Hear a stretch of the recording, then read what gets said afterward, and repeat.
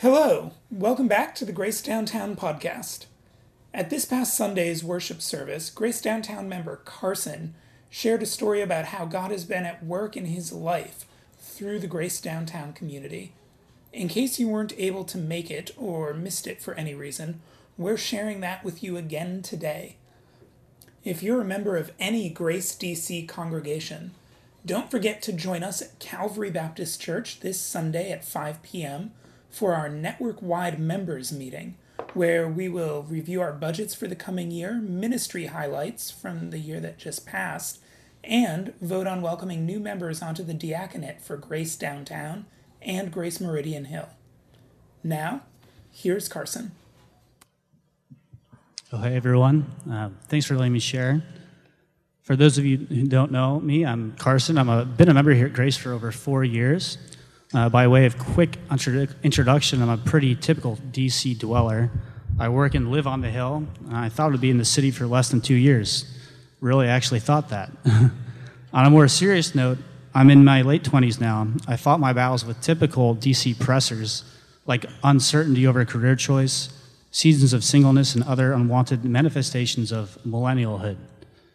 However, one fight that crept up on me and went on for far too long was a bout with a low-level but prolonged depression. A few years ago, and up until the recent present, my mind would often slip into negative thinking. I found myself plagued by constant ruminations on what was wrong, or what was broken, or what I thought needed to change. Let me assure you, although God may put changes in our circumstances beyond our own reach, He does not leave man out of the equation. I cannot begin to express to you the importance that community and our fellow believers play in God's ultimate divine plans of grace for our lives. During this time, I remember confessing to a close brother that while I understood that while God promises me everything in eternal salvation, I felt like I had nothing, that I possessed nothing. Despite God's promises, I felt that His presence was distant and His love for me was in doubt. The theologian John Knox may have judged this feeling best by saying, "By what means Satan first drew mankind from the obedience of God, the Scriptures bear witness. He poured into their hearts that poison that God did not love them." Ironically, I was holding that poison close to my lips while entering into confession with a dear friend, a friend that was there for me, that was listening to me, and that God had put into my life. The very fact that I could believe such a lie while a sign of His provision was literally staring me in the face tells me that depression, even a mild one, can hold immense power over people. However, the story doesn't end there. There are truths more powerful than the most convincing of lies. When the gospel falls on us, our faith and hope can rise. Lamentations tells us, "For the Lord will not cast off forever, but though He cause grief, He will have compassion according to the abundance of His steadfast love. For He does not willingly afflict or grieve the children of men." God Himself entered into this broken world out of His love for us.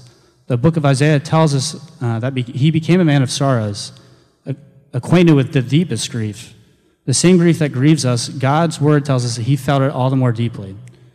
Friends, I believe God used two things in particular to deliver me from depression: community and the promises found in His word. Christ offers these to all, and He offers them freely. He said to His disciples, "Come to me, all who are weary and burdened, and I will give you rest. Take my yoke upon you and learn from me, for I am gentle and humble in heart, and you will find rest for your souls. For my yoke is easy and my burden is light." He offers it collectively to you, to me, and to all.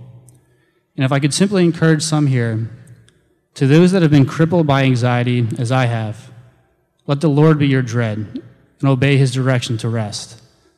To those that are in darkness, pray that you would stumble upon the rock of salvation. To those whose faith is falling, cling to the goodness of our Lord and believe that He is good. Thanks for letting me share.